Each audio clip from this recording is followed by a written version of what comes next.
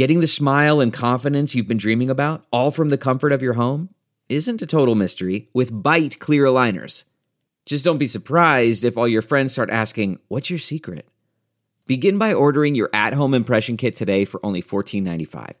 Bite clear aligners are doctor-directed and delivered to your door. Treatment costs thousands less than braces, plus they offer flexible financing, accept eligible insurance, and you can pay with your HSA FSA. Get 80% off your impression kit when you use code WONDERY at Byte.com. That's BYTE.com. Start your confidence journey today with Byte. Delve into the shadows of the mind with Sleeping Dogs, a gripping murder mystery starring Academy Award winner Russell Crowe. Now available on digital. Crowe portrays an ex-homicide detective unraveling a brutal murder he can't recall. Uncovering secrets from his past, he learns a chilling truth. It's best to let sleeping dogs lie. Visit sleepingdogsmovie.com/Wondery to watch Sleeping Dogs, now on digital. That's sleepingdogsmovie.com/Wondery. And when I find generic drugs that might have a value, I have never been able to get any pharmaceutical industry interested in that, even though they could be potentially life-saving. It's just not economically feasible. And I'm not complaining about pharma, and I would never do that. It's just that that model doesn't work. So de-risking the risk of making drugs across millions, possibly billions of people in a decentralized funding could be absolutely revolutionary. Remember, 7,500 drugs are approved, and we have no idea what they could be used for. And I believe they can be used for many things. This episode is sponsored by Circle. Money is changing. So where do we go from here? Through high-profile interviews and thought-provoking analysis, join Michael Casey and Sheila Warren for the Money Reimagined podcast as they explore the connection between finance, human culture, and our increasingly digital lives. And just a reminder, CoinDesk is a news source and does not provide investment advice. And now, here's Michael Casey. Hello and welcome to Money Reimagined. I'm Michael Casey. I'm on my lonesome today. Sheila is out for a week. We're talking about medicine today, specifically the role that decentralized organizations, or DAOs, can play in helping to lower the astronomical cost of drug development and to accelerate it. I'm joined by Gennaro D'Urso, the founder and chairman of Genetic Networks, whose idea for something he's calling Pharma DAO is getting a lot of attention. It's a radical new way of getting around the inefficiencies and monopolistic behavior of big pharma to find treatments for diseases more rapidly and at lower cost. In the midst of a global pandemic that has put into stark relief the need for rapid drug discovery and development, and in the wake of the opioid epidemic with its revelations of wrongdoing by big pharma, the idea is as timely as they come. So let's bring in Gennaro to explain the concept. Hi there, Gennaro. Hey, great to see you, Michael. So I met you, I think, about a month ago, maybe in Lisbon, and you were sort of starting to float this idea. And then you've been on a kind of a whirlwind tour. You went off to the World Economic Forum at Davos, and you were then at Consensus and a bunch of other places. And it sounds like you're getting a lot of traction here. So intrigued to hear a little bit about where it's headed. But before we do that, why don't you just break down the problem you're trying to solve? What is it that you see as the need here? And then we can talk about how a DAO can fix that and get into where things are headed from there. So what is the big solution? What is the big problem you're trying to tackle here? Well, that's a great question. I think the way I've been looking at this over the past 6 months or so, since really looking at DAOs, blockchain technology, and where it can be applied to the problems of drug discovery and finding medications to heal people, is really about, I think, big purpose ideas. And so for me, decentralization was a phenomenal experiment that obviously showed that people wanted it. And obviously, as we saw Bitcoin go to 20,000 or so from nothing, that's clearly a demonstration that people want a change. But I think in cases like medicine, where it is so expensive to drive a drug to market, we're talking, average of 3 to 5 billion nowadays through the big pharma process. In my mind, not very sustainable as a model. The thing that drove me to realize that decentralization could help to drive not only prices down, but also the speed of delivery of drugs is the fact that there's a lot of use for drugs that have already been developed. So there are safe drugs that have already passed most criteria for acceptance, which is FDA predominantly, but also approvals take place in other countries. There's about 7,500 approved drugs out there. And the technology that people like Lee Hartwell, who's a partner with me, and other really remarkable scientists that work with me, we developed technologies over a few decades, really, in a sense, where we now have the ability to identify potential uses of those drugs that, quite frankly, was never available before. And that is really what drove me towards decentralization, because I felt by having that technology and bringing it to the people, we could literally bring uses for drugs that are already out there, already safe, that are already inexpensive and off patent, and try to apply those in problems that we have. So that's the big picture. The big picture is, I like to think of it as decentralizing purpose. So you've got this process that at your level, the application level here in a way, to actually develop and accelerate the drug discovery process. But why is it not efficient to just take that to Big Pharma and fundraise through them? What is it that you need to do to get a decentralized funding approach to that accelerated discovery process that you have the technology to deploy? Yeah, I think that's another very good question. And the way that can be explained quite easily, I think, is it's just the nature of the business itself. The way things have been done in the past, or are still done, is literally the only interest is making new drugs in the industry, because the cost of the infrastructure that Big Pharma has to pay every year is enormous, quite frankly.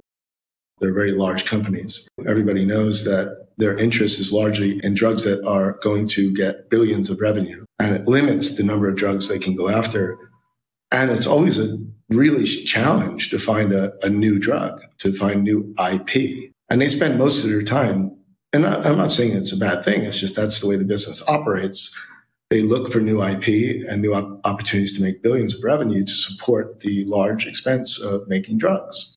I think this is revolutionary in the point of view that the infrastructure cost for what we do is very low. It's analytical and also experimental. It's wet lab combined with analytics. But there really is no need, as we've all learned in the last 2 years, there's not much need for a lot of space. And a lot of this can be done offline. So the key thing here is that the expense is overwhelming for Big Pharma. They have to produce very expensive drugs.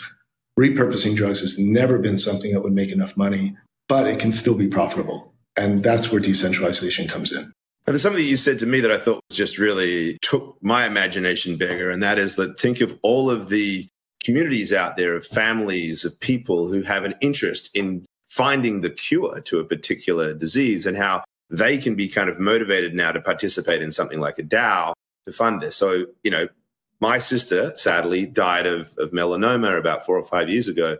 You know, we all contribute to the Melanoma Society in Australia. We do, you know, but all of us, the thing that we would probably most like to see happen is a cure or some sort of like accelerated treatment for melanoma, of which there's just one of obviously countless diseases and you know, cancers and problems that are out there. So it seems to me there's like a ready-made community of passionate people who would like to see these things accelerated. How are you thinking about incorporating them into, you know, a DAO-like model? Yeah, I think it's important to state my background is. I'm a scientist. I've been a scientist for over, I guess I've made my 40-year mark. I've had 4 decades of research experience, and I worked on the cell cycle when I was younger, still young, I hope. Basically, we discovered the genes that, as a group, and Lee Hartwell was the primary person that led this charge for cell cycle and cell division. And we discovered several genes over the years as a group, again, scientific community, that led to treatments for cancer. I think there's several drugs now, FDA approved and working to save lives and making billions of dollars, quite frankly, for pharma. As scientists, we don't really get a reward for that other than a job that's stable, et cetera. We don't get royalties for the genes we discover anymore because the Supreme Court decided against that. And so that was a big hit to me when I was younger. I was part of my drive was to, you know, I wanted economics as well. And I had a salary, but I could love to have some money if I discovered a gene, and that was taken away from us. And so at that point, I started thinking about a company, and I had a platform that I was developing, you know, with my team and others. that worked. So that's, so important to realize that I have an academic background. I know the research institutes you're speaking of, the foundations. I have a community of scientists that know me, know Lee Hartwell. Yes, we can get to all those institutions and get them supporting this for different reasons. And I've worked on things like spinal muscular atrophy, Parkinson's disease, et cetera. And when I find generic drugs that might have a value, I have never been able to get any pharmaceutical industry interested in that, even though they could be potentially life-saving. It's just not economically feasible. And I'm not complaining about pharma, and I would never do that. It's just that that model doesn't work. So de-risking the risk of making drugs across millions, possibly billions of people in a decentralized funding could be absolutely revolutionary for finding treatments we need. Remember, 7,500 drugs are approved, and we have no idea what they could be used for. And I believe they can be used for many things. Join us for Converge 22, Circle's first annual conference on the blockchain-driven future of money, coming this September to San Francisco.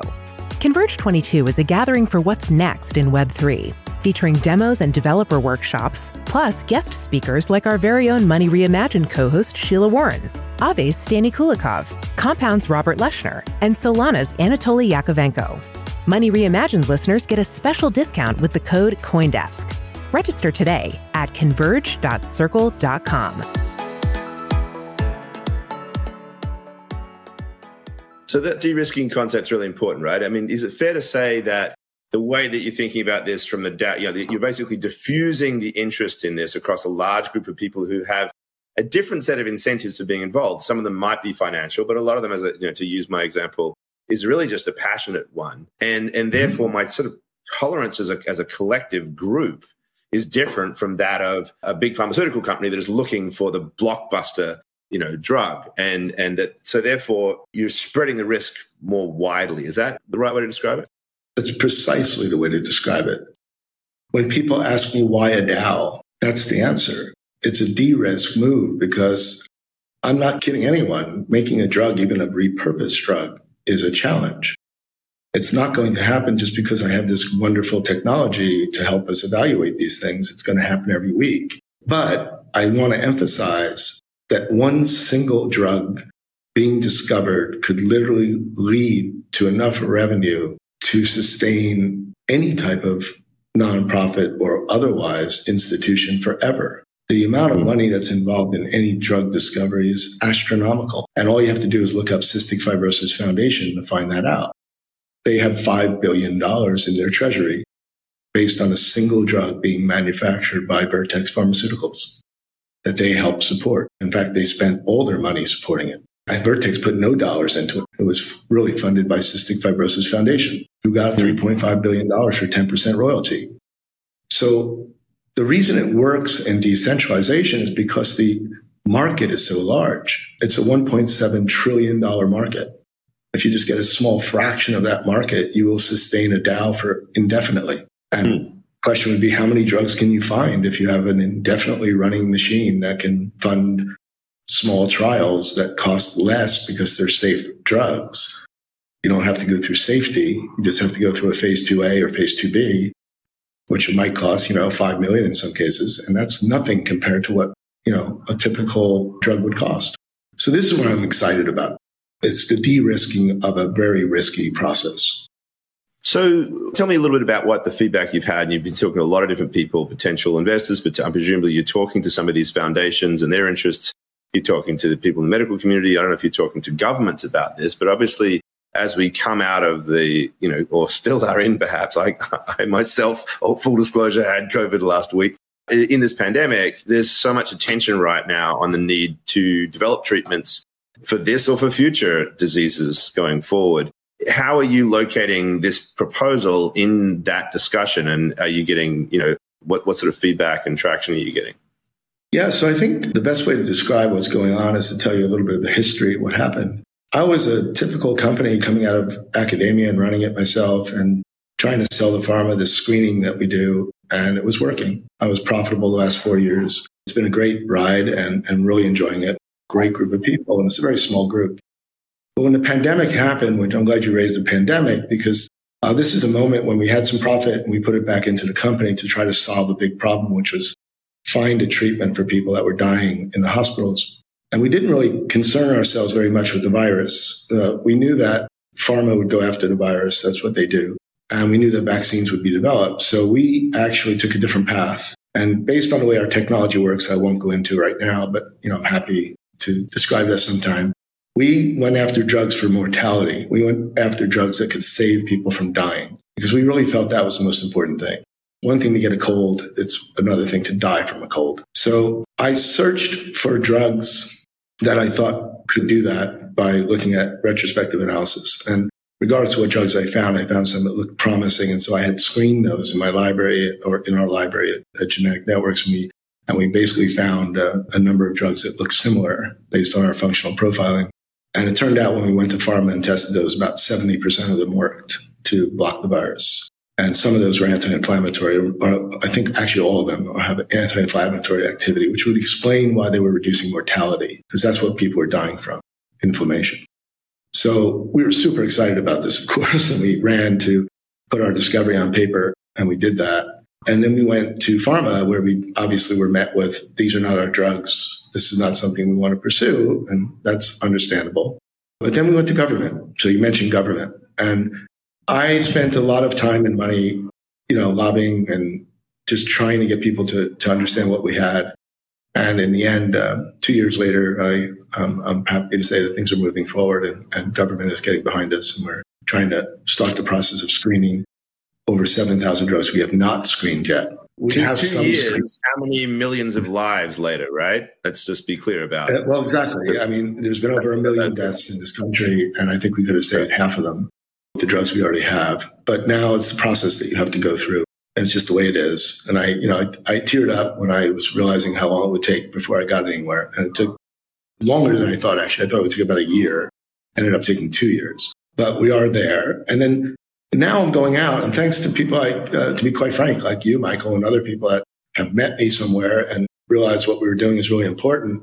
In 6 months, I've been all over the world, actually, from Venice to Lisbon to Norway to Austin to New York. And the response has been overwhelming, quite frankly. I mean, I gave a talk at Consensus, and I had an hour-long line of people asking me questions, and some of them were almost tearing up because they felt that this was a use case for blockchain that was desperately needed to help blockchain work in this decentralization world. And it was really touching and it gave me goosebumps. And I was like, okay, this is something that I have to really do and really push. And so it's been overwhelming, the response. And it's really exciting to be in a position where the work of Lee Hartwell, he's 83 years old. He's a phenomenal scientist.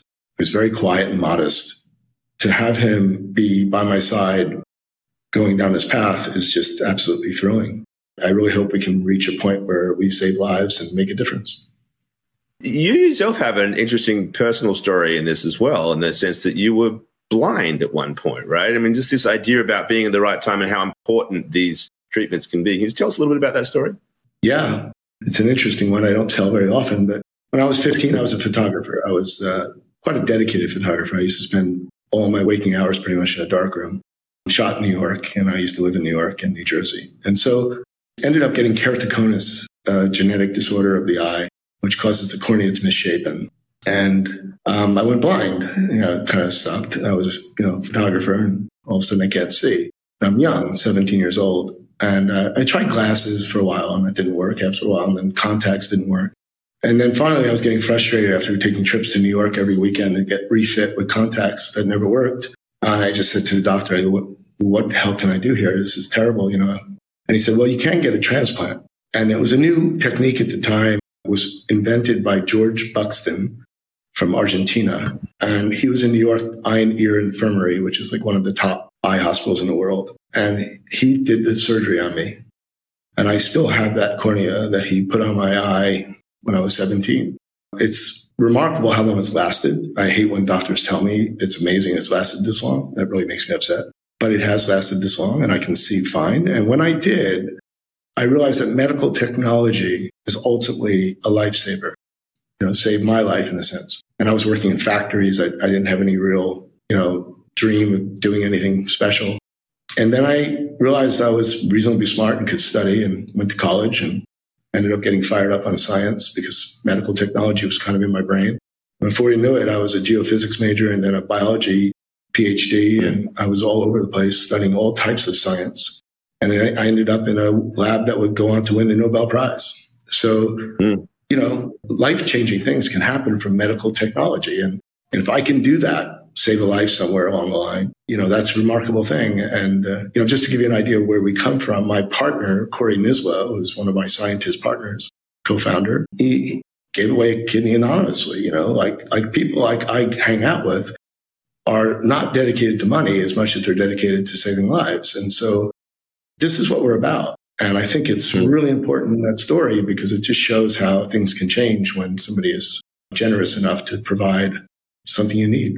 So let's talk about the money question here, because and I know that you're still figuring out what the structure of the DAO would look like and how you go about launching it and so forth. But one of the issues that inevitably will come up is how is the money dispersed? And if there are revenue, who does that go to? And then what is the legal framework around this? Again, these are questions to answer perhaps going forward.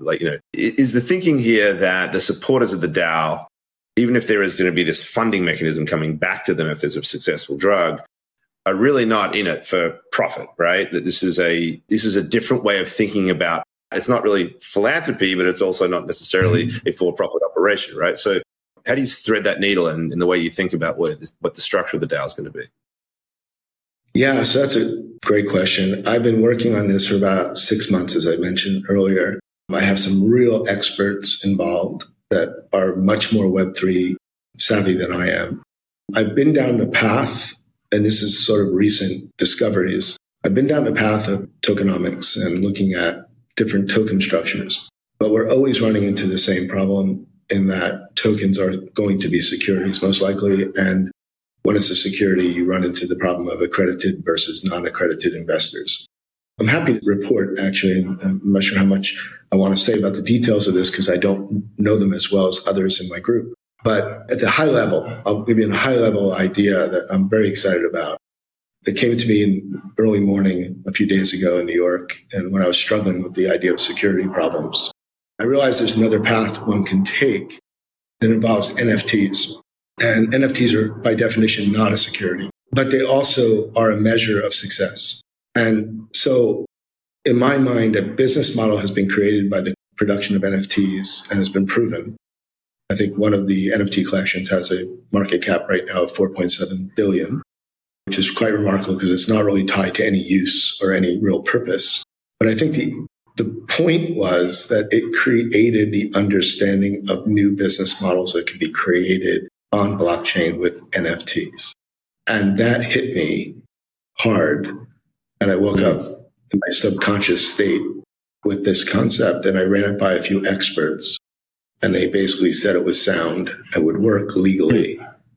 And it would also give opportunities, not so much on speculation of currencies, but speculation on whether or not I'll do any good in the world. And if I do, the value will go up of the things associated with that. But there's other mechanisms we're looking at that will give, for those that want it, a potential reward. But those that just want to be altruistic will have that opportunity as well. And so it'll involve a non-for-profit foundation as well. But I think it's really exciting. I'm thrilled about it, actually. And I just can't wait to be able to tell you about the details of this when we have it all ironed out. But the people involved are brilliant and young. That's the two things I've noticed in this world today, how absolutely brilliant some of these younger people are. They're over the top. Some of them are, scammers and this and that in the world. Of course, that's always going to be there. But the real deal ones are amazing. And they really have the right attitude. Somebody like a Sam Bankman, those people, those are groups that really do want to make a difference, I think. And I think with their help, et cetera, that's going to be the future. What's interesting, just reflecting on this a little bit, Sure. It's the ambiguity of the sense of what value is. And we have this very rigid way of talking about profit and not profit, right? What you're talking about is a whole lot of different bundled returns, right? Part of it is the financial part of it, but a big part of it is just the knowing that you did good, right? And that's all part of everything that we do. And so I think that there's something really interesting here about how, as you go through the process of getting this thing properly, legally rolled out, that it's actually an opportunity for regulators and others to look differently about what a project like this, because at the end of the day, anything that's going to accelerate drug discovery is going to be positive for society. And what government is not, certainly at a time like this, not going to want to promote that. I think that's a really interesting point. So, and again, I think you're probably also trying to figure out what the governance of the DAO is. I've had a lot of conversations. One of the ones that we had at Consensus for the Money Reimagined podcast we did there was with Kimball Musk and with Tracy Bowen of her DAO. And we talked a lot there about like governance and who gets to decide and how does everybody participate and so forth. You're still working this out. I mean, obviously, as you go through figuring it out, what do you see the roles of within the DAO of how decisions are made as to what you're going to work on and what not? I have a very strong opinion about these things.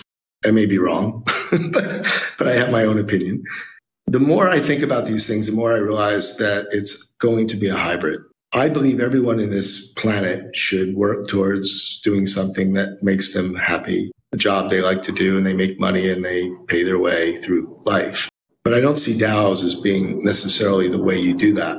Currency trading is not for me, never was and never will be. But I believe that big purpose events like shelter, water, food, and medicine, the four essentials of life, could be supported by a DAO, could be supported by the people for the purpose of making everybody equivalent and okay. Then you would have opportunities to build companies, whatever.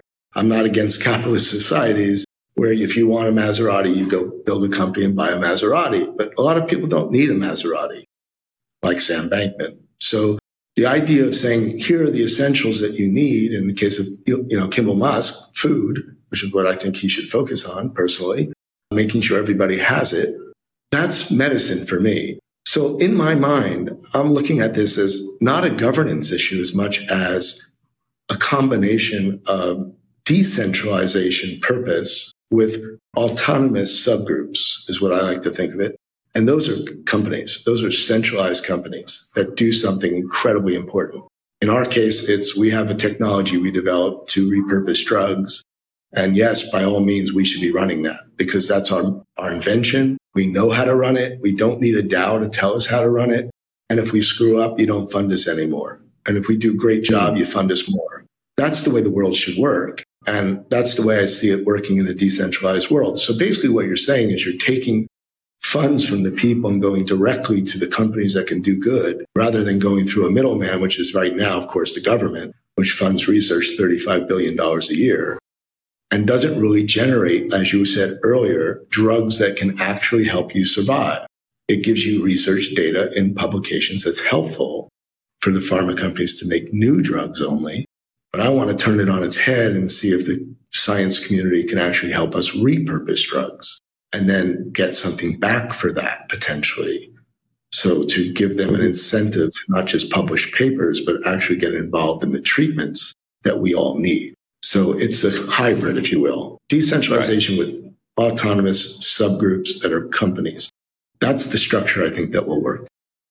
Yeah, and it's fair to say, though, that genetic networks would be one of, therefore, a number of service providers essentially contracted by the DAO to do this work, right? So you've got a committee of some sort in the DAO making decisions about where it's going to allocate the funds, and you'd be putting in RFPs or whatever to do that work or something like that, and you'd basically be contracted by the DAO, right? And then you've got a testing mechanism to see whether you're actually living up to your promises, et cetera. Exactly. And you could also break it up and you could have independent DAOs. I have people talking about DAOs for clinical trials, and that's a great idea, but it's hard for me to imagine a revenue stream that would support the clinical trial company unless they come up with something clever. In the case of genetic networks, we're fine. We're profitable. We have a company that works. We're not going to be dependent on a DAO. We operate independently of the DAO, but we can help the DAO reach their purpose, their goal. That's what this combination is all about. And then, of course, you have to perform. You have to do a great job. I don't think anybody would have complained if Google made it a DAO when they started searching, or Facebook made it a DAO, or, Apple made it even a DAO. It could have been financed not by VCs, but by a DAO. And then everybody would have gained instead of just a handful of people would have gained. And so this is kind of a revolution right now to see where it will work the best. And I personally think it works the best on the things that everyone needs, but nobody really cares about too much. Water, shelter, food, medicine. Those four things are essential. Yep. It's exciting stuff. I was taken by it when I first met you, and it's great to see the progress and the interest, and really, really excited to see where it goes. Thank you so much for spending 30 minutes of your time to tell us about it. And thank you to all of you listeners. Thanks very much. That's all we have time for now. Bye-bye.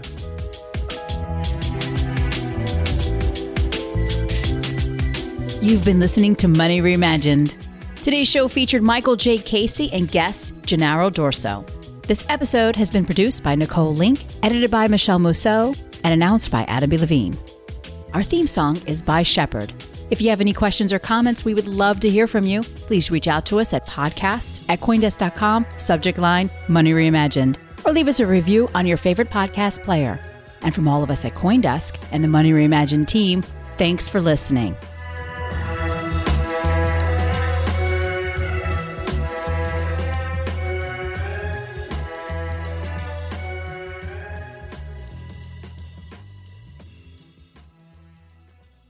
Look around. You can find cars like these on AutoTrader, like that car riding your tail. Or if you're tailgating right now, all those cars doubling as kitchens and living rooms are on AutoTrader too. Are you working out and listening to this ad at the same time? Well, multitasking pro, cars like the ones in the gym parking lot are for sale on AutoTrader.